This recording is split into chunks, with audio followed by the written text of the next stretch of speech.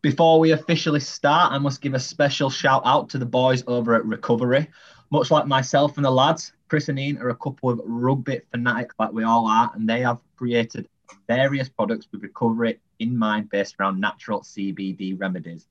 Head over to their Instagram page or website and use the codes FREEBLOKES. That's the number free and blokes, 10% off all their natural products and feel the benefit today.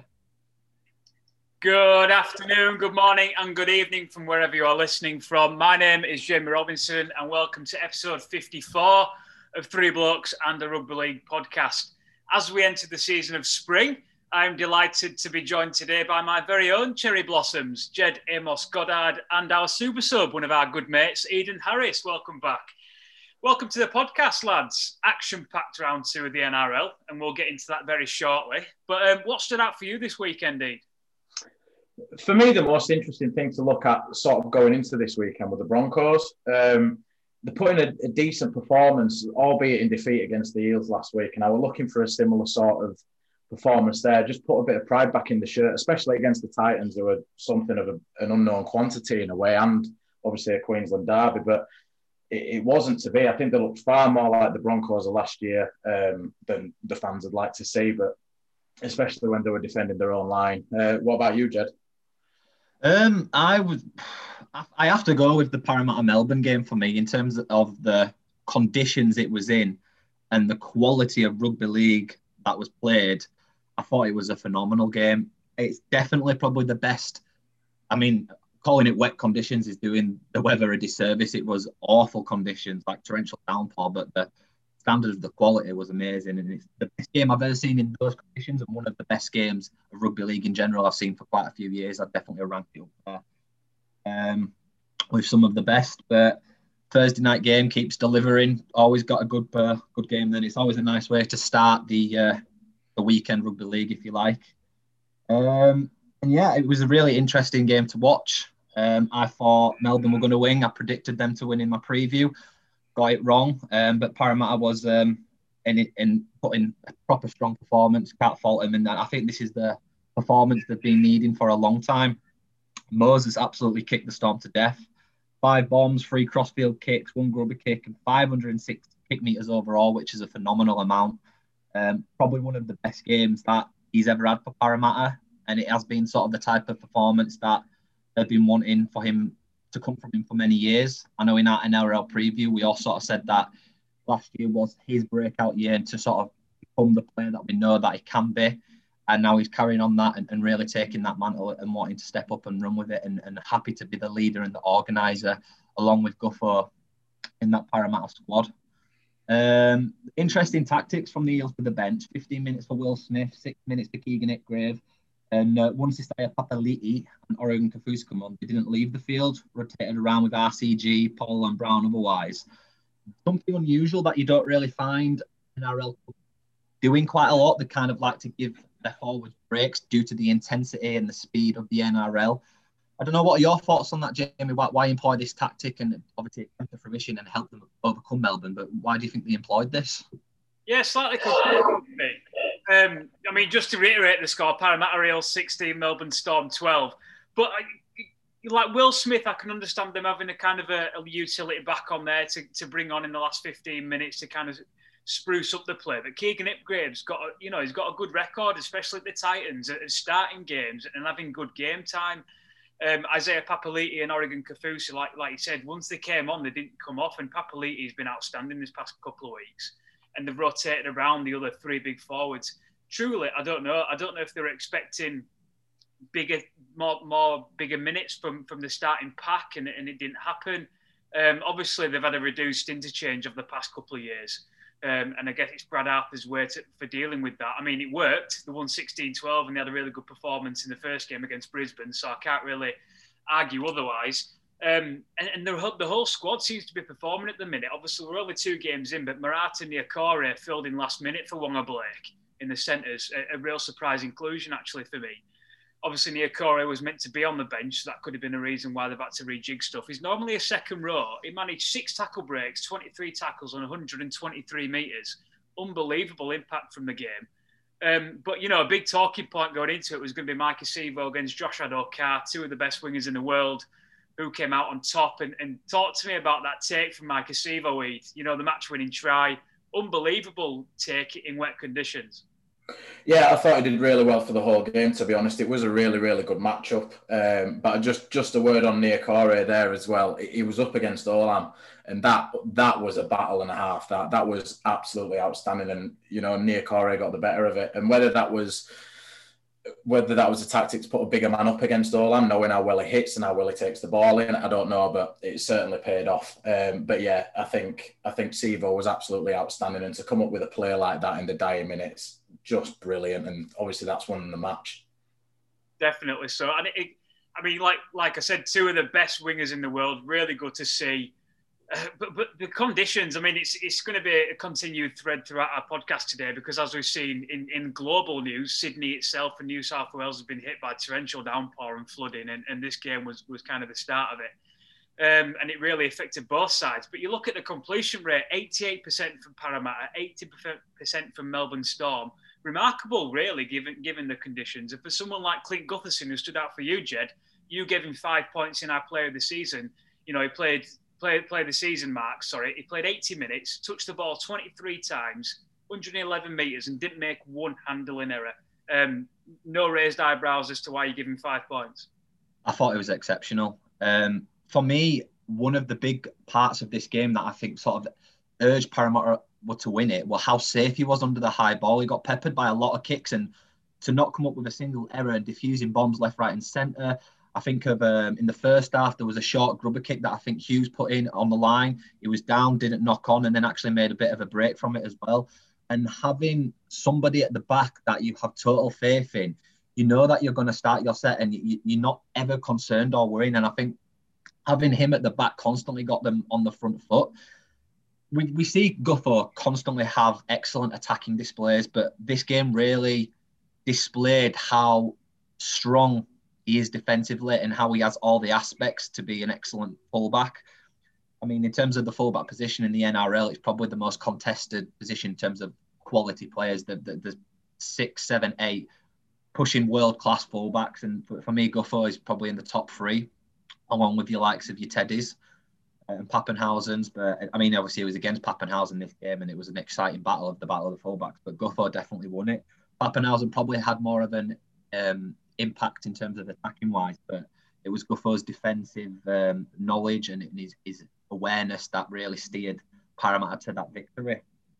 Notice that Melbourne had the ball for 6 minutes and 8 seconds more than Parramatta, but still were unable to come and grind out that victory, which is an unusual thing for Melbourne Storm to do. We think of them as a machine grinding out victories, but the fact that they had a lot more ball than Parramatta, had more possession than Parramatta as well, but were unable to get the victory, something they're used to doing. I'm sure Bellamy won't be worrying too much, but it's something to be aware of, and something that we've not seen Storm do over the recent years. If they have more possession, it's pretty much a guaranteed and a formality that they are going to the game. Coming on, I thought Brandon Smith was poorer at 9 than he was at loose forward. I know this has been a discussion and a contentious point. When Grant is fit and 100%, does Brandon Smith suit better coming off the bench or starting 13? What are your thoughts on that, Jamie? I think Brandon Smith will be better coming off the bench. I think he's a really good impact player. I do like Dale Finucane at 13, and they can also put Nelson Asofa-Solomona at 13 as well. And I think, relating to what you said, I think once they get a bit more games under the belt and Harry Grant comes back from his fitness, they'll be able to retain a bit more possession and do pretty well. Very quickly, Felise Kaufusi has been banned for 2 games this week after the reported forearm slam on Ryan Matterson that actually knocked him out. Quickly, mate, do you think it was as well warranted and it was a bit nasty? I do, yeah. I think he knows exactly what he's doing there. He's done a fairly good job at disguising it. I think if Matterson sort of stays down and doesn't get concussed, then it probably just gets swept under the carpet. But unfortunately for him, it stayed down and it looked in a really bad way afterwards. I think it's nasty from Kaufusi. It's really, really dangerous at a time where there's question marks over a few players around concussion. I'm expecting some time on the sidelines for Kaufusi for that. Yeah, very, very nasty. Very quickly, Jed, you picked the 5-4-3-2-1, Gutherson 5, Niokore 4, Ryan Pappenhausen 3, Micah Seaboard 2, and Christian Welsh 1, who's been brilliant at the start of the season. Moving on, the New Zealand Warriors 16, Newcastle Knights 20. Real back and forth type game with the kind of you score, we score type of mentality. Two sides you'd imagine will be doing something similar this season in terms of league positions. It's something we covered in our NOL previews. We think both of them will be fighting for playoff spots. And very interesting from a neutral point of view who would actually come out on top in this game. For me, Newcastle were really, really impressive, and especially have been at the start of the season, 2 wins from 2 and some very key players who are missing. Kalyn Ponga speaks volumes. Blake Green makes any team tick who he plays for. And it must be pleasing for Newcastle fans. But Eden, mate, Bradman Best, what a player. Living up to his potential. He's a bloke that I picked who I think will be centre of the year in the Dally M Awards this year. 128 metres, 1 line break assist, 2 try assists, 2 tackle breaks, 2 offloads, and didn't miss a single tackle. It's like watching a young Eden Harris in the centre. It certainly is, mate. It certainly is. Yeah, no, it's looking like a smart pick, that, for a prediction for the Dally M at centre for Best there. He was absolutely outstanding. So destructive with the ball, set up a couple of tries, and he was just scintillating at times. It's so powerful, but the skill to back it up as well. He's not just a big body running at you and being destructive that way. He'll find the pass, he'll find the flick. We saw that just out to the wing, and he was just unbelievable. So dangerous. So strong. He's an absolute block as well. Another one, Jed, who's been really impressive the first 2 games is Jayden Brailey. He's a really old-fashioned ducker, and I really like him. And it's similar to his brother at Cronulla, Blake Brailey. He did his ACL last year after coming over from Cronulla and didn't really get many games under his belt. But 50 tackles from 50 tackles last week, 61 from 61 this week, along with 3 tackle breaks and 1 line break and a try. Him and his teammates and the staff at Newcastle will be very happy with this performance, won't they? They definitely will, and I'll push it. Probably go for 72 out of 72 tackles this week coming, mate. I mean, that's some phenomenal records. To not miss a tackle in tough conditions. In a gritty game as well, like it was, I know, back and forth, but it was a gritty game. And both hookers, I thought Wade Egan had a really good game for the Warriors as well. But Brailey definitely came on top in sort of the battle of the hookers. Not only is he doing the little things right, he's always getting on the front foot, getting a constant front, sneaking out, trying to get a little plus one on as quick as you can. Definitely deserved his try. And yeah, as you said, they will be very, very happy with his performance. And it's a good player to have in. Someone that they've not really had an out-and-out standard, not an out-and-out hooker, but someone who is comfortable and sort of links to the rest of the playmakers, and he seems to link really well and form that attack from the middle and get them around the pitch really well. Just to touch on Roger Tuivasa-Sheck, I mean, it's a shame that we all know he will be leaving rugby league at the end of the season, which I think is not just a massive blow for the Warriors, but a massive blow for rugby league in general, being a poster boy for New Zealand rugby league for a long time now. But breaking 200 metres once again, which he does every week, 2 line break assists, 2 try assists, and a break. But what worries me about Tuivasa-Sheck is that I feel like he does too much. I feel like the Warriors rely on him too much. One thing that I thought would help him would be the addition of adding Fanua Blake, who will get a lot of yardage, meaning that he might be able to come off it a little bit. I appreciate that, completely different positions, but he's not having to get all that emphasis, but it seems like they are still relying on him a little bit too much. I think Fusitu'a Mamalo should definitely be coming in and spreading the workload a little bit more and giving Roger more time and energy to be more of a threat when it comes closer to the opposition's line. Just a quick one for you, Jamie. Justin Rager, some report for his knee lift on Bradman Best. Brain explosion, or did slow motion make it worse than it actually seemed? I just think it was a bit daft, if I'm honest, out of anything. I think you were nervous about Bradman Best getting to his feet and getting a quick play of the ball, and Vegas tried slowing him down. He has been put on report. I'm yet to see if he's been charged. I'm not entirely sure. You lads might know any different, but I think it'd be a bit unlucky if he does get charged for it. But it was daft raising his knee in a situation like that as well. Very quickly, lads, 14 players made 100-plus metres in this game, and probably one of the only games this weekend not to be affected too much by the weather. Really good watch, this one, and Newcastle are continuing to impress. And I think if you're a Warriors fan, you won't be too disservice with that either. Bradman Best, 5 points. Roger Tuivasa-Sheck, 4 points. Jayden Brailey, 3. Mitch Barnett, 2, who has been brilliant at the start of the season. And Tex Hoy, 1 point in our Player of the Season charts as well. Moving on, the Gold Coast Titans 28, the Brisbane Broncos 16. I appreciate David Fifita was reported to be quite unwell last week and even had a stint in hospital leave. But his performance against his former club on Friday was exactly why the Titans paid big money for him, wasn't it? It was just unbelievable when he had the ball. 2 tries, 136 metres, 2 line breaks and 8 tackle breaks. But you don't know if his defence is suffering a little bit. 4 missed tackles there, 2 ineffective tackles. That's something that's probably going to need tightening up against the bigger sides. But brilliant performance, so destructive with the ball. I touched on Brisbane earlier, but their try-line defence for me was just woeful. I don't think the defence was too bad along the rest of the park. I thought the fronted up well, but you've got Jared Wallace and Jolliffe going down straight down the middle, pretty much scoring the same try, falling over the line for the 4 points. But that shouldn't be happening at this level, certainly not twice. And then there's Anthony Milford, poor Anthony Milford, who got moved out and defending somewhere else, swapped him for Brodie Croft because David Fifita just had him on toast all day. But 5 missed tackles there, 2 ineffective tackles from him. That's really just not good enough. One man who was good enough for the Broncos, Jordan Ricky, they're really turning up. I know Joss has predicted that he'd have a good season there, and 193 metres, 5 tackle breaks, a line break, 38 tackles. He was monstrous. And I think if he's sort of, I know it's early signs, but fall into the Patrick Carrigan category of where we're saying, if everyone else does what he does, they wouldn't be in this position, and it's true. But he just needs the blokes around him to toughen up in defence, really, and attack. I thought Tino was really good. I'm not going to try and pronounce his surname, because I saw Jed butcher that last week. Really, really quick play the ball, 3.04 seconds in those conditions, in that wet weather. It's just ridiculous. It gets you on the front foot, and it's just putting in that extra effort.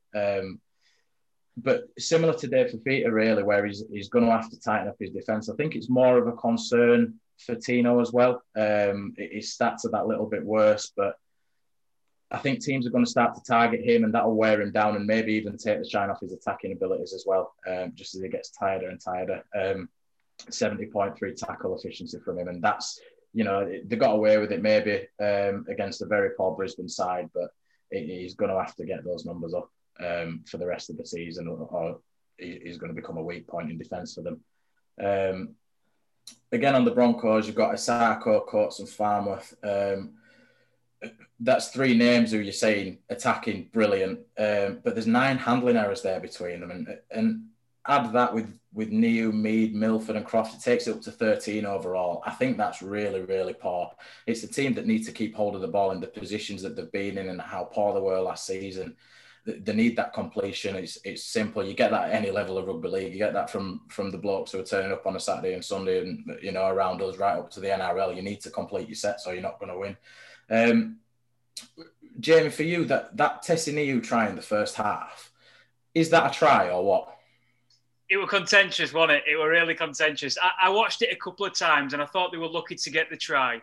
But I know the commentators were up in arms about it. I think it's one of them that if it happens for your team, you'd happily have it. But if it happens against you, especially against your rivals, someone like Brisbane and Gold Coast, you'd be pretty fuming. But I thought it was probably the best player for Brisbane in terms of their backs. Obviously, you've just gone through their entire handling errors from their entire backline. I thought he had probably the best game out of all 7 of them. I mean, not to pat ourselves on the back, Jed, but me and you said last week about Fasa Malawi and David Fifita linking up well. Once again, Tino had the quickest play of the ball from Gold Coast Titans. They got a quick early ball to David Fifita. He's bagged 2 tries, and Anthony Milford's making his sandwich on the sideline. I think if you carry on targeting that, Fat Asu Malaawe, that's how you say it, is so damaging in attack. But like you say, 7 missed tackles and 4 ineffective tackles is very, very worrying. 3 penalties overall, Jed, in the game, which was quite remarkable given the current ratio of NRL referees, 2-1 respectively. Did you feel the game flowed because of this, or was it just kind of a case of it's a bit of a local derby? Let's let it go.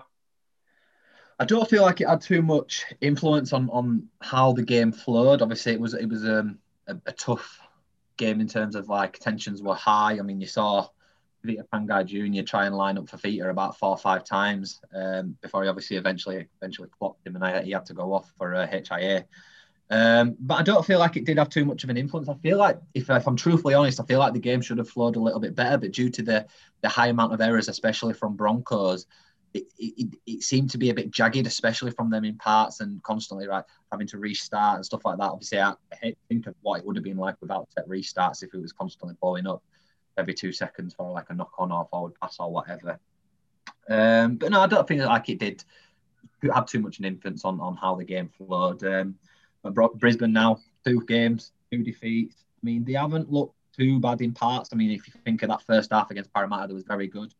And again, in parts in this, I feel like they finished the game really strong. The last 20 minutes, they were really good.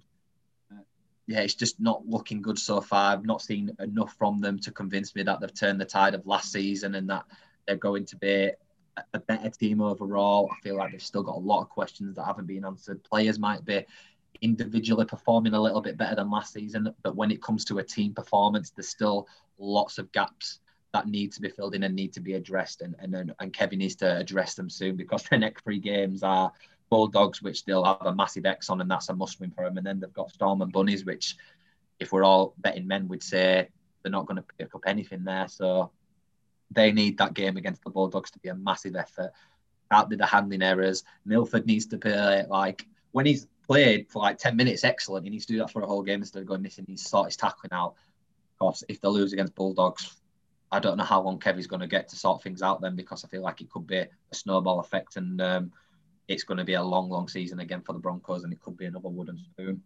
Just on the man of the match points, Afita got 5 points. Pino got 4 points. Again, I will not try and pronounce his surname because I don't want to embarrass myself for 2 weeks running. Jordan Riki, 3 points. Tavita Pangai Jr., 2 points. And Clark, 1 point. All, I think, a fair assessment there. And then we had up next the Canterbury Bankstown Bulldogs 0, Penrith Panthers 28. I mean, in terms of the game, it was very surprising to be on the pitch looking like a river rather than a rugby league surface. I mean, I don't know how they managed to play in parts of it or how they still managed to step. I mean, I think of Jerome Luai, where he stepped about 4 players. I mean, apparently he can walk on water, because, I mean, that try where he stepped, put the kick through was excellent.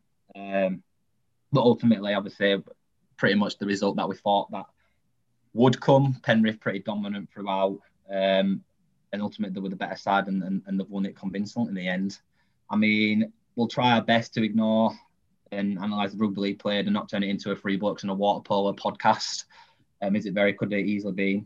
Cal Flanagan really trying hard again, 16 attacking kicks and aggressiveness. So I feel like that now he's put a little bit less pressure on him than he had at the Roosters. And I feel like that's benefiting him, and there's not a lot of pressure on him as opposed to was last season. I feel like that's working really well for him. Jack Everington averaging a 2.62 second play the ball in torrential downpour is incredibly impressive. And we saw him play well last season when he went on loan, and he seemed to carry that on, and a little bit of I don't want to say aggressiveness because that's a bit of a cliche, but he's got that in him, that ruggedness that the Bulldogs pack needed really. But shout out to the Penrith Panthers, the first team in the history of the Southern Hemisphere of Rugby League to keep their opponents to 0 in the opening 2 rounds of the action. I mean, I'll pass it over to you, Eden, now, as the Penrith Panthers are your team, and I'm sure you want to talk about them more than I do. But in terms of defensive efforts, incredible start for the Panthers, isn't it, mate? It is, mate. Yeah, and defence wins trophies. You know, they'll be wanting to go that extra step and not getting beaten in the grand final this year, but actually winning it, and it's a good start. You've got to say that. I know they've been up against 2 teams that you could say they should be beating, but to nil them both is just brilliant. I thought they played the conditions perfectly as well. I think that all comes from your halves controlling the game, but I think they seemed very, very well coached for the conditions as well. You saw it from the start, like as the camera panned out for kickoff, you could see puddles on the pitches and stuff, and you know it's the same for both sides. But look, one team adapted and one team didn't. It's as simple as that. It was complete domination. Brian Toto, again, he was brilliant. 250 plus metres. 8 others made 100 metres plus. But there was some really strong defence from the Bulldogs as well. Like Josh Jackson made 64 tackles and didn't miss one. That's really good. Again, we're talking about the weather a lot, but in that kind of conditions, blokes are slippier. It's harder to keep hold of them. And that is some effort, and especially after getting belted early on by Moses Leota, and he didn't shy away from it, and I suppose that's why he's the captain down there, leading by example. I think Momirovski's settling in really well. 2 tries there, 110 metres, a line break, 6 tackle breaks. He's sort of bounced about between clubs over the past couple of years, but it's early days, but he seems to be settling really well. It's nice, as a Panthers fan, it's nice to have that option on that side of the field too. Obviously, you've got Kick-Out Crichton. That's really, really dangerous, but to have that strike option on both sides of the attack, it makes it really unpredictable to defend against, and you can't bunch up on one side, and I think we'll benefit from that. We seem to be going from strength to strength with a huge game against Melbourne coming up. Just Jamie, for you, the high shot from Watini Zelezniak on Cleary, likely to get a ban for that. But do you think that's lazy, or was there a bit of malice in it? He's actually got 2 weeks today, so I mean, obviously the judiciary have deemed that it was a cheap shot. I mean, he got sin bin for it as well, and the referee obviously seemed as well. I thought it were quite lazy, but he could have easily not done it as well. I think he was frustrated with the result. He's playing against his former club. I think he wanted to actually put a bit of a stiff shot on there, but it looked nasty as well. It didn't look brilliant, and there were no really need to do it. I think there were about 10 or 15 minutes left in the game. And now he's copped 2 weeks for it, and he's cost his teammates there the next couple of weeks. Obviously, we've got the Broncos next week, as we've mentioned, and he'll have been a big player up against the likes of Xavier Coates. So be interesting to see who comes in. And very, very silly and a tough loss for the Bulldogs. And like you said, the conditions were horrendous and probably should have been called off. But 2 teams are playing, and they've got to get through it themselves. Very quickly, Ed, you were the one that chose this for us. You picked Big Bill Kikau, 5 points, Paul Momirovski 4, Nathan Cleary 3, Josh Jackson 2 for his efforts in defence, and Jerome Luai in 1 point as well. Moving on to the next game, exactly the same in terms of weather. The Manly Warringah Seagulls 12, the South Sydney Rabbitohs 26. In my opinion, I mean, I watched all this game, and the end result flattered Manly. And they were absolutely woeful once again. They performed probably worse last week against the Roosters, but, granted, they've played 2 of the best teams in the comp in 2 weeks, but they were absolutely, totally devoid of any sort of attacking prowess. Organisation, defence was out the window, and there just didn't seem to be any team spirit. Even getting into the back end of the game when they were still in it, they were actually still in it with about 10 minutes to go, and the Bunnies knocked on. And I watched the Manly team. Not one player got around the defensive player who caused the knock on. Not one player really congratulated him. They all just seem really down. And I don't know if it's the fact that Des Hasler's been given a 2-year extra contract. Something that Jed spoke about last week, or the fact that Tommy Turbo's still out, or just nothing seems to be going their way. It's really tough. Taniela Paseka, really, really impressive again this week, and he seems to be the only player who stood out for me for Manly. 5 offloads, 1 try assist, 1 line break assist, 24 tackles on 125 metres round from the middles rotation prop. Really, really impressive. It takes the ball really tight from the ruck, which is what you probably need in these really crappy conditions. But he still manages to make yards every single time, and don't really seem to pop out like a bar of soap like you'd expect sometimes. And I think he's coming into his own after being in the shadow of Adam Fanua-Blake. It's his 4th season for Manly now, and he's stepping up a lot. I mean, to the absolute surprise of nobody, it's stuff we've covered since even last season, but Cameron Murray had the quickest play of the ball for the Bunnies. Evidence of why he's starting at 13 ahead of Jairo, who in my opinion has proven to be an absolutely brilliant player from the bench in the first 2 rounds. As we've spoken about continuously, a quick play of the ball from Cameron Murray gives Damien Cook the tools to play into a broken defensive line. With blokes like Cody Walker and Latrell Mitchell hitting gaps left, right and centre. Adam Reynolds with his kicking boots on, just exceptional to watch, and just scoring tries after scoring tries. I think they kind of calmed down in the second half once they realised they were going to win the game. But really, really total domination from the Bunnies. Jed, Dylan Walker at fullback, it's not working. Tommy Turbo's out again. They don't seem to be wanting to put Brad Parker and Ruben Garrick there, who they did try last year. What do you do? Because Dylan Walker just totally out of his depth, in my opinion. They're not willing to put Parker or Garrick there. Tommy Turbo still got a couple of weeks. So what do you do? Because this Manly team seems to be putting all their pressure on the fullback position. I don't know. We go back, I said it last week and I said it in my preview. Manly have no plan B without without Tommy Turbo, and what has the first 2 games shown us about exactly that. I don't know who they're going to put there. They're obviously, I mean, I'll put my neck on the line and say that it will be Walker starting there next week, but obviously proven that he's not up to it. I mean, you obviously they have played 2 of the best teams in the competition, so you've got to give them that as well. I'd put Garrick there personally. I wouldn't put Brad Parker there at all, but I would go Garrick. I feel like he can't do any worse than Walker's doing at the moment. And again, I don't want it to be slating Walker, but he's playing out of position. It's a position he's not particularly used to. The centre or standoff, he's not a fullback. They're very different positions. But I don't know I don't have an answer, unfortunately. I hope he has a better game. I'm guessing they don't have any other options, so he needs to have a better game against a really crucial match for them. I guess we'll be discussing next week how long they're going to persist with this experiment. I'll just throw it over back to you, Jamie, in terms of the Latrell Mitchell sin binning. I mean, my opinion on it is it's really poor from DCE, really, really poor, and it's a dive. He knew he wasn't going to get there and did his best to get the outcome he wanted, but I think it reflects poorly on the game and reflects poorly on someone of his standing, of his caliber within the game. I don't know whether I put words in your mouth there, but what's your opinion on it? I think Latrell Mitchell knew what he was doing, but I don't think DC had enough impact for him to actually fall to the ground. He knew what he was doing. Latrell got sin-binned, and it didn't really have much of a result on the end score, did it? I guess, but we spoke about DC has been really poor to the start of this season, and that didn't really give him any positive feedback either, if I'm honest. Just quickly sum up on who I chose for the 5-4-3-2-1 player of the season marks. Cody Walker, number 5. I thought he was exceptional. Totally controlled the game. Damien Cook, 4. Latrell Mitchell, 3.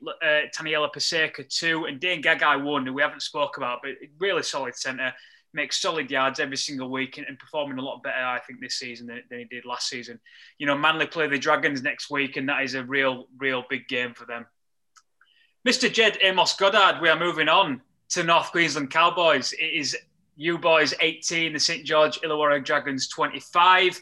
I've put this down to talk about a bit more extended than the other games, but one of the most entertaining games of the weekend. I'm not really sure for you because your boys lost again, but I don't know if that's because of the action, the dry weather, or I loved watching the kits that, all red against the Cowboys' traditional kits were really, really nice.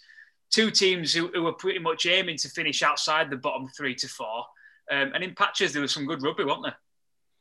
There was some really good rugby in patches. It was a very hot and humid game up in Townsville. I think it was 27 degrees and the humidity was like 100%. So even though it was dry weather, it looked like it was wet weather when you looked at the player because they were all dripping wet through. The failure to capitalise on key moments, which constantly cost the Cowboys. They forced 3 goal line dropouts in a row, but I'll touch on it in a second. So I always want to get my words out quickly with Cowboys because I have so much to say, but I'll try and pace myself.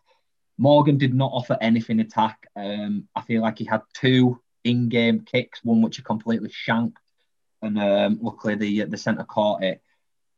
Scott Drinkwater was probably our only decent option in attack, 186 metres, which was the most of anyone in the game. 2 offloads, 2 tackle breaks, and even linking up well with attacking players and causing 1 or 2 of them dropouts. But for me, it's our 5th option, which is non-existent. We don't have it.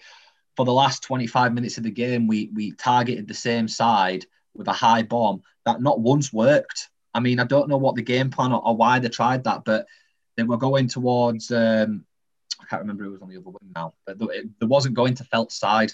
Or Felt and Masters side. There was going to the Hammer Dow side, and it didn't ever come up trumps once and Holmes. And why would you not target Felt, who is known for being one of the best leapers in the game and best under the high ball? You saw how well Zach Lomax did and how well he took his try. But that's what Kyle Felt can do. And not even if you're going to employ a tactic, you'd surely employ it on your side, which is going to have the most likely outcome of resulting in the 4 points or a repeat set. And just the lack to do that and just sticking to one decision, it was really poor. Defensively, a lot better for the Cowboys. Really, really toughed up in a lot of parts, and especially obviously forcing 3 goal line dropouts is evident of that. But yeah, the lack of attacking, obviously, along with Manly, have shown the worst attacking options in the league so far after 2 rounds. But I'll go on to St. George, who I thought was really, really impressive, and for me, Ben Hunt was outstanding. one of if not his best performance for the Red V. Controlled everything. He got the man of the match, not only by Foxley but by myself as well. 1 try, 2 try assists, 3 offloads and 4 tackle breaks, a line break, 2 line breaks, 6 dummies in the game, which was the most of any player in round 2. Lovely little stat for you there. And it just seemed to always be looking like a threat. He looked calm, he looked composed, he looked settled, which is something Ben Hunt hasn't seemed in a long time. He hasn't seemed settled. I feel like the coach has put a lot of faith behind him, said, "You're my captain this year. You're gonna be 7. That's your position. You don't have to worry about coming off the bench or going to hooker. This is what you're gonna do. I want you to do what Ben Hunt used to be known for." And so far in the first 2 rounds, I feel like he has definitely shown that. And I hope things carry on well for him, because we know how good of a player he can be. And I hate that at the moment he's defined by that drop ball in the grand final against the Cowboys. I'd love it if he really turned it around and became one of the premier halfbacks in the competition again. Paul Vaughan, Trent Merritt and Jack Bird all had big games. Who all do have big games under the belt, but they performed. I thought Jack Bird really showed some oomph on that sideline. I mean, he got absolutely belted by Kyle Felt twice and got straight back up and actually shook his hand after the second one, which shows that he just wanted to get stuck in. For me, Norman still got work to do. I mean, he did spot that drop goal, which proved crucial in the end, but he still has a little bit more to give, because Hunt definitely controlled it. And obviously it was his first game back, so I'll give him that leeway. But yeah, definitely needs to be impacting the game more rather than a bit more of a passenger, which I feel like he was for parts of that game. I will just touch back on that Kyle Felt. He's been given a 2-match ban now. He entered in the early plea, so he's out for 2 games. I don't know, Eden, what did you think of the tackles? I mean, there were 2 identical tackles, one put on report and a penalty. One was play on. I mean, feels odd to me. I mean, I'll try not to get involved because obviously I am biased. If the referees aren't making consistent decisions, can you then penalise a player when he didn't get penalised for the exact same thing later on in the game? I don't know. What are your thoughts on it, Eden?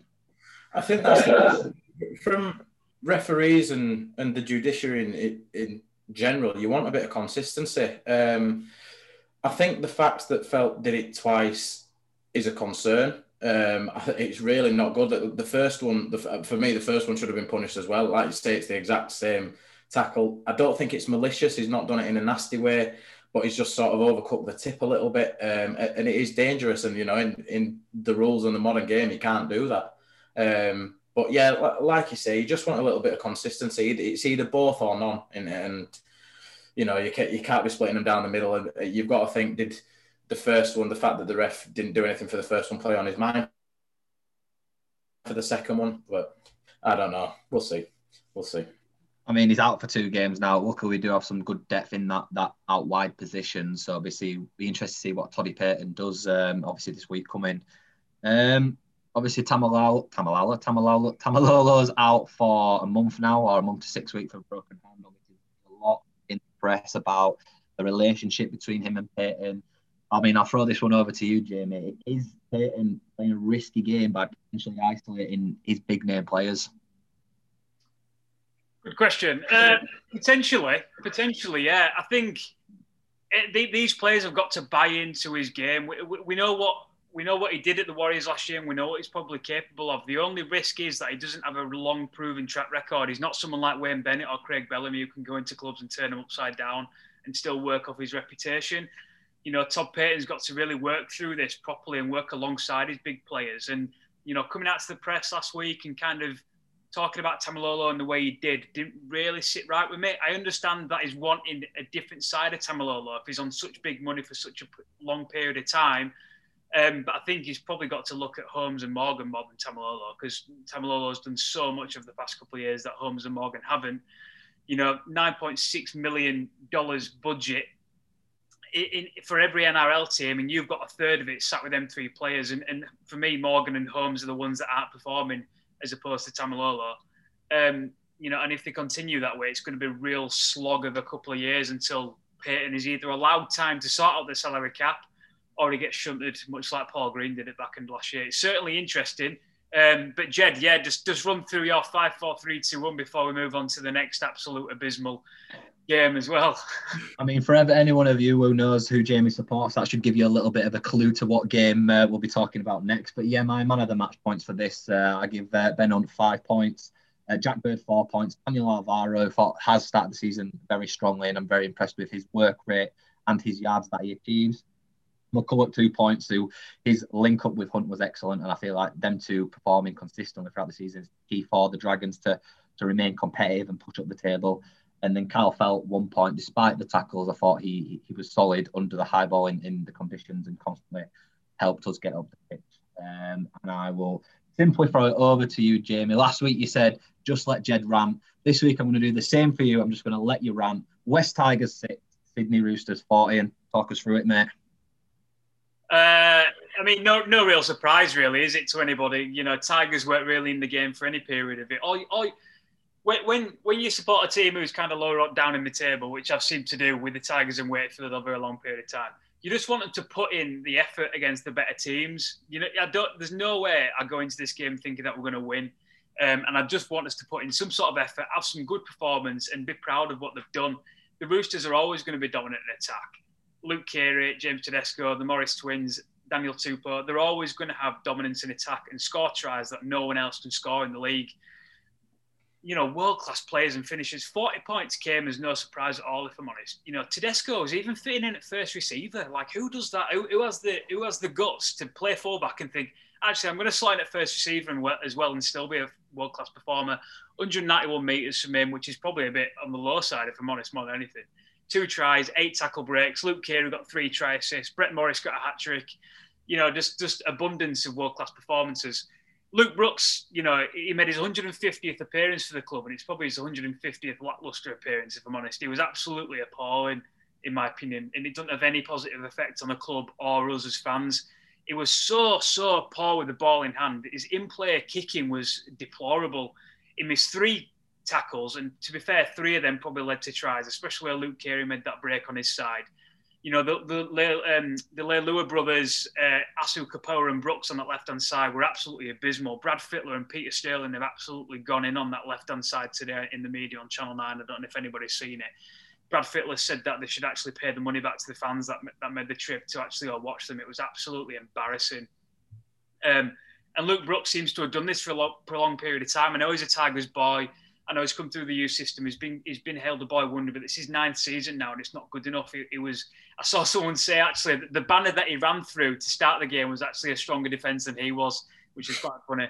But truth be told, Adam Dewey had a good game in the number 6 jersey, and I'd really like Jock Madden to be given a chance now. He performed really well in the trial game for Manly, and I'd drop Brooks for a week. Just give him take him out of the game. Give Madden and Dewey a go and see how they go.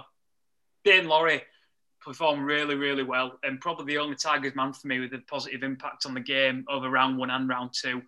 You know, once again, really poor conditions, chucking it down throughout the game. But he managed 170 metres in a losing side who weren't really attacking.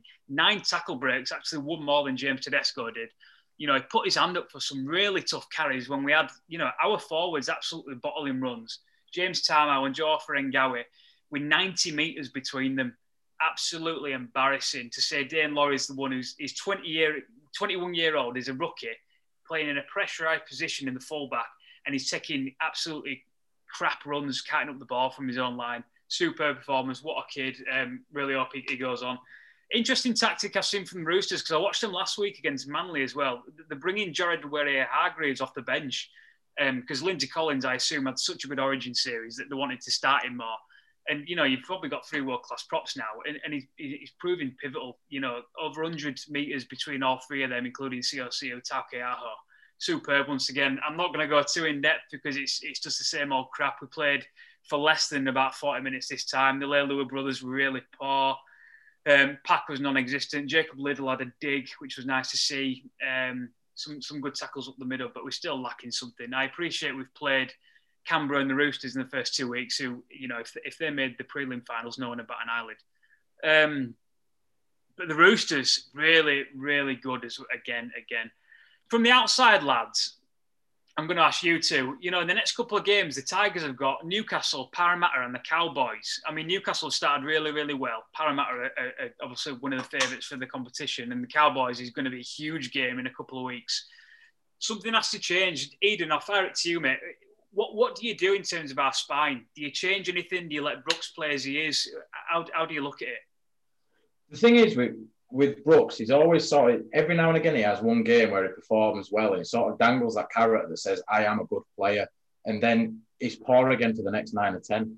You saw it was best when he was next to Moses before Moses went over to the Eels for me. So does that mean that he needs a strong halfback partner with him? Is Dewey going to do that? For me, Dewey was decent, but for me, he's still a fullback. But you can't drop Laurie either at the minute. He's performed really well since he's come in. So that's a conundrum there in itself. I really like what Lidl offers. I think that's one strong suit. It just needs the pack around him to perform, which is a really weird one because we had Tanner at the Panthers last year, and he seemed to perform week in, week out, and he's gone over to the Tigers, and he's been really poor, really, really poor against the Roosters. It's a bit odd that it's looking a bit baffling about maybe not fighting a bit harder to keep hold of Benji Marshall now. I know that's easy with hindsight, and I know he's an aging body and stuff, but he kind of just added that level of control and the consistency there, whereas your attack now, especially from when it comes like from the spine, from your heart, it just looks panicked and rushed, like they're completely clueless. So short answer, mate, I don't know. Nice one. Thanks for coming up podcast, mate. I mean, moving swiftly on, Jed, Brett Morris, another hat-trick, 6 tries in 2 games. He's now he's in 4th position already. I think he's 9 tries behind Steve Menzies in 3rd. And he's only 20 tries until he jumps above Billy Slater now. Do you think he can achieve that? I mean, he's 35 in August, and he won't surprise me if he can go around again for another season. But Billy Slater must be sweating a bit. I think he can break it. I don't think he will. Realistically, this could very much be his last season. But I don't know. You never know. I mean, he could do an hat-trick next week. I mean, I'll actually throw out a little teaser quiz question for you boys. You know how much I love to do them. So Brett Morris is the first player to score back-to-back hat-tricks since which player in 2017? I'd have a total Semi Radradra. Eden, who are you going for? Bunny Valu. It is indeed Semi Radradra. Well done, Jamie. So bonus point. Didn't even throw to me. I knew the answer already. Oh, well, at least you owned up to it. I wouldn't have claimed if I'd have known it. I'd have claimed that I had some excellent knowledge. But yeah, I'll say that. No, he won't break Billy Slater's record. But who knows? You never know with the Evergreen Morris. Both of them, the Morris. And just to wrap up on those points, do you want to do it, Jamie, since you watched the game? Who did you give the man of the match points to? Yes, mate. I mean, I'll say first of all, Dane Laurie was very unlucky not to get any points from me. I think if we'd have maybe even done 6 points, he'd have got the extra one. But I couldn't really put him in. Just I felt there were 5 blokes who performed a lot better than him. I mean, I put Tedesco, Brett Morris, and Luke Carey in 5, 4, and 3, but they could have been any of them positions, if I'm honest. Lindsay Collins in 2, who is quickly approaching, top 5 best props in the world for me. It was absolutely exceptional. And big Jared Ware-Hargreaves, he came off the bench with a point to prove and absolutely demolished the competition in front of him. Really, really good. And once again, the Roosters have got Radley, Verrills, Cordner, Friend, Angus Crichton all to come back. It's absolutely petrifying, and they're still performing like they've put 40 points on Manly and the Tigers in the first 2 weeks. Bunnies next week, which I'm sure you'll cover in your preview, Jed, but that is a big, big game. Last game of the weekend, lads. Cronulla Sutherland Sharks 10, Canberra Raiders 12. Surprise, surprise. Another game with heavy weather. Didn't affect it as much as the other games, but a relatively quiet game in terms of points scored. Canberra will be quite annoyed they didn't manage to put on more points in the first half because it was a bit of a one-sided affair more than anything. For all the raps I gave him last week, I gave him 5 points in our player of the season points tally. But Chad Townsend had an absolute nightmare this week, if I'm honest. Almost the opposite. He'll want to forget this game very, very quickly. 2 conversions he missed at the back end of the game. He missed a penalty kick, which would not only tied the game, but which would eventually won the game for the Sharks, along with 6 missed tackles and 2 ineffective tackles. Really, really poor from the Premiership winner. On the opposite side of that, George Williams, he shined again. second week in a row, we've given him 5 points, along with James Tedesco as the only bloke who's picked up 5 points in our Player of the Season charts. He's improving every single week. What a player. And I'll hold my hands up again. I was the one who I didn't think he'd make it. And Jed, you were the one that thought he would settle in really well. And he's proven it. He's probably our best player in terms of England, if I'm honest now. He's definitely our most influential and pivotal player. Really excited if he stays injury-free coming up to the World Cup. He got 1 try assist, 2 tackle breaks and a line break assist.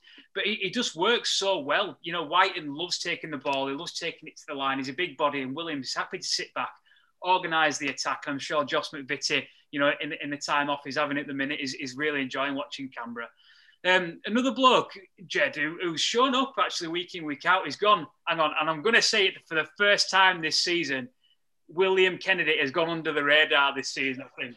Out of all the Cronulla players, I think, who I tipped in the pre-season who have come through this Newtown Jet system, he's putting some real punch in the attack, isn't he, Jed? He really is. We need to get a klaxon for whenever under the radar and just like, bam, bam, bam, under the radar alarm. But yeah, I'm surprised it's the second week. I'm surprised we didn't mention it last week. But yeah, he has gone under the radar. He's a very smart and astute player. Gets involved in all aspects of the attack. And I'm really looking forward to seeing how he's going to progress. I know we spoke about it last season, the link-up that they have with the Newtown Jets. And obviously the Newtown Jets always seem to do well in obviously the New South Wales Cup and in final season. I think they've been in 2 of the last 3 finals, but don't hold me to that. But obviously doing something for them and having them players come through, sort of similar to at Penrith all coming through together. And it must be doing some sort of good year, because I wouldn't have expected this game to be as close as it was. So the squad's working really well together. I mean, the great battle between the forward packs, Rudolph and Graham standing out versus Tarpanay, Papali'i. I mean, going at hammer and tong. I mean, you expect Tarpanay and Papali'i do that every week, which they do, and always looking tough. Tarpanay always just seems to get an extra 5 yards out of nothing. He'll be stopped and then just somehow always seems to get extra yards. I don't know how he does it. And they've both got an eye for the try line. But Toby Rudolph was a great player last season and seems to look like he's very much carrying on that form. One of my sort of favourite forwards in the competition. He's not like your typical sort of forward. He's a bit unorthodox in the way that he does things, and I kind of like that about him, having that sort of different type of forward that he is. But yeah, both impressive performances from them, and then you can see why it was such a close score.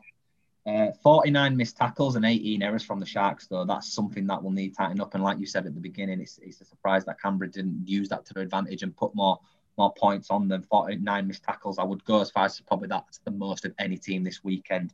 And you should definitely not be getting towards that 50 tackle mark.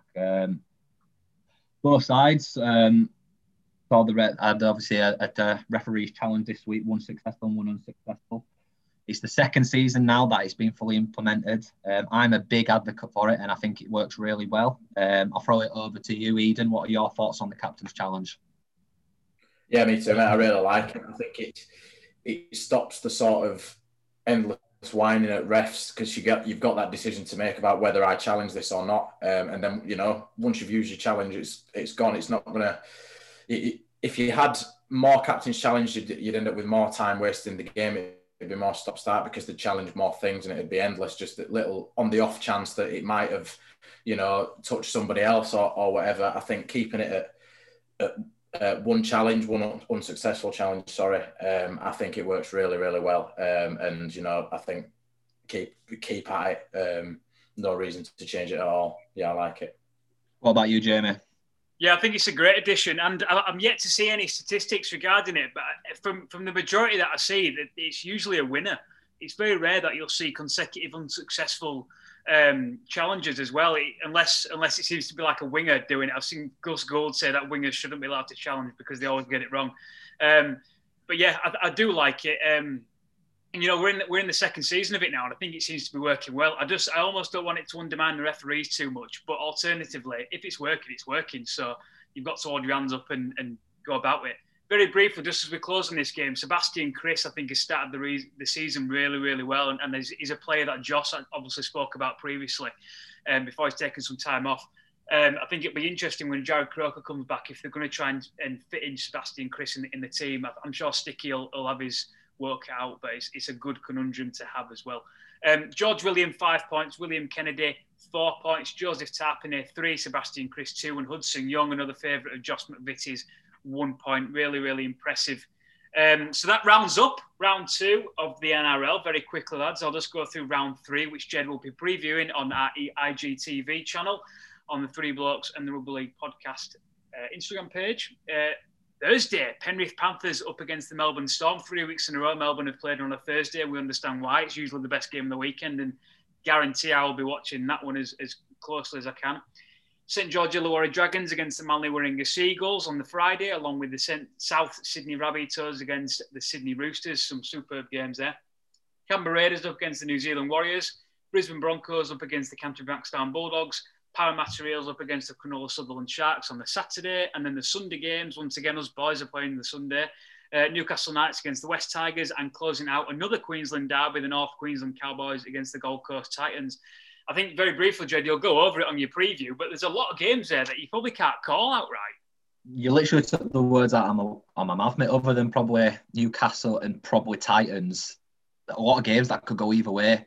And yeah, I'm looking forward to preview. Everyone who's going to watch it, it'll be a good run. But I think the 2 games that immediately stand out for me, of course, got to be Melbourne Penrith, a repeat of last year's grand final, and obviously South Sydney versus the Roosters. 2 best kind of games you can get. Blockbusters in every sense of the word. So watch out for them previews, and definitely get watching them this weekend, because they're going to be absolute crackers. Could easily be for them too as well, so it'll be very impressive. And very quickly, lads, we've got the Super League coming back this week, which we will be previewing in the next couple of days, actually, the Super League season, coming out on all podcasting platforms. We've got St Helens up against Salford Red Devils, Leigh Centurions up against the Wigan Warriors, Wakefield Trinity up against the Leeds Rhinos, Catalan Dragons up against Hull KR, Hull FC up against Huddersfield Giants, and the Casper Tigers up against the Warrington Wolves.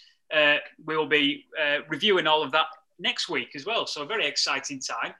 We've got about 3 minutes left, lads. We've brought in a very mini topic just at the end, a new thing we're going to try and do. It's called Topic of the Week. It's very self-explanatory. And this week we're going to cover the wonder kid, Joseph Suaalii. If anyone is listening to the podcast and isn't aware of Joseph Suaalii, it's pretty much the next, is the next superstar in the game of rugby league, kind of like a Greg Inglis, a Jared Ain, Israel Folau is an unbelievable talent. He's still only 17. The Roosters have just recently signed him from the Bunnies. He's playing for the North Sydney Bears in their recruitment and development territory.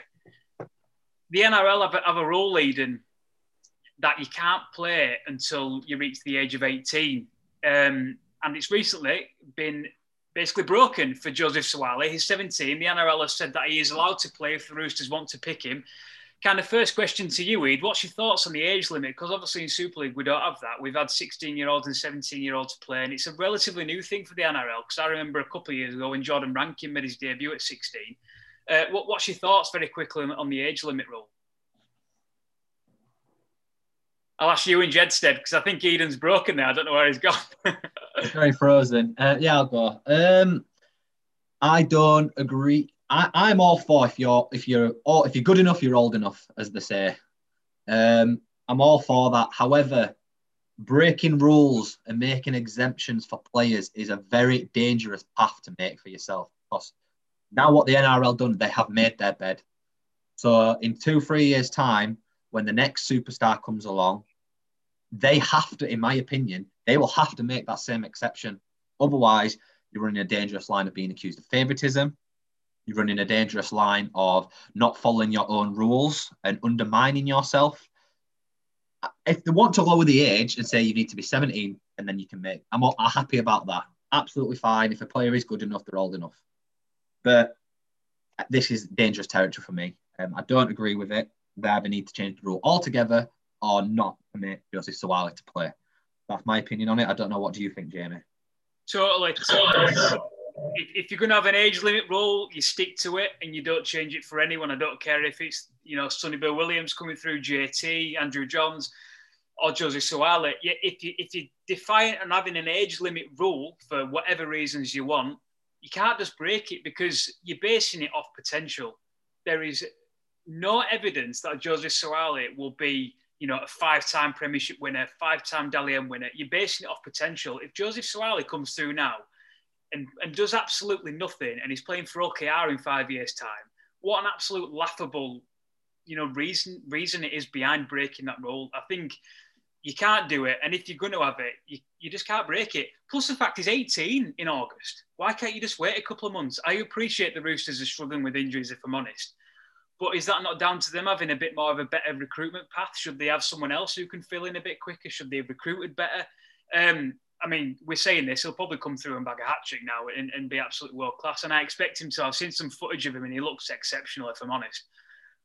But why break a rule for one? Because like you said, they've made the bed and now they've got to lay in it now, and the media are going to be all over it every time there's a decent potential player coming through any ranks. And even more so, if someone comes through who looks better than him and the NRL reject it, Roosters are just going to get done for favouritism like they always do with the salary cap sombrero joke. So I totally agree, mate. Eden has actually lost Wi-Fi connection, so it is just me and Jed left for these past 2 minutes. But yeah, very interesting topic, and I don't even know if he's going to get played because the Roosters are obviously doing well without him, if I'm honest. But very interesting, Jed. And anything else just to sum that up before we move on? No, I think we've covered it. The precedent's been set now, so I'm intrigued to see when the next play come through, how the NRL will approach it, but we'll probably have to wait a few years for that. But yeah, intriguing times by the NRL. Excellent. And I enjoyed that. Just if we've got a spare 5 minutes at the end, we'll chuck in a topic of the week. And everybody that is listening who has thought of a topic of the week, it can be absolutely anything regarding even a rugby league game in Romania or somewhere like that you want us to cover, and we can briefly talk about it as well. But thank you, everybody, for listening to episode 54 of Three Blokes and the Rugby League podcast. Head on over to our social media pages where you'll find our first ever free giveaway on our Twitter and Instagram pages. That ends this Wednesday, 2 days' time. Improve your chances of receiving an NRL jersey, training top, vest, or NRL shorts of your choice by reading the caption and joining in with our giveaway. Also, give us a rating on our podcast platform if possible, please. That just helps us overall and helps us reach other people in the world who can't listen to us, unfortunately. We are available on all podcasting platforms. Keep an eye out for all our future podcasts and interviews, and have a listen into our archive of the likes of Tom Johnston, Barry McDermott, Adrian Morley, and much, much more. We'll be back in a couple of days' time with the Super League previews, myself, Jed Amos Goddard and Josh McVitie. Thank you once again, Jed Amos Goddard and Eden Harris, for filling in. We will catch you all down the road.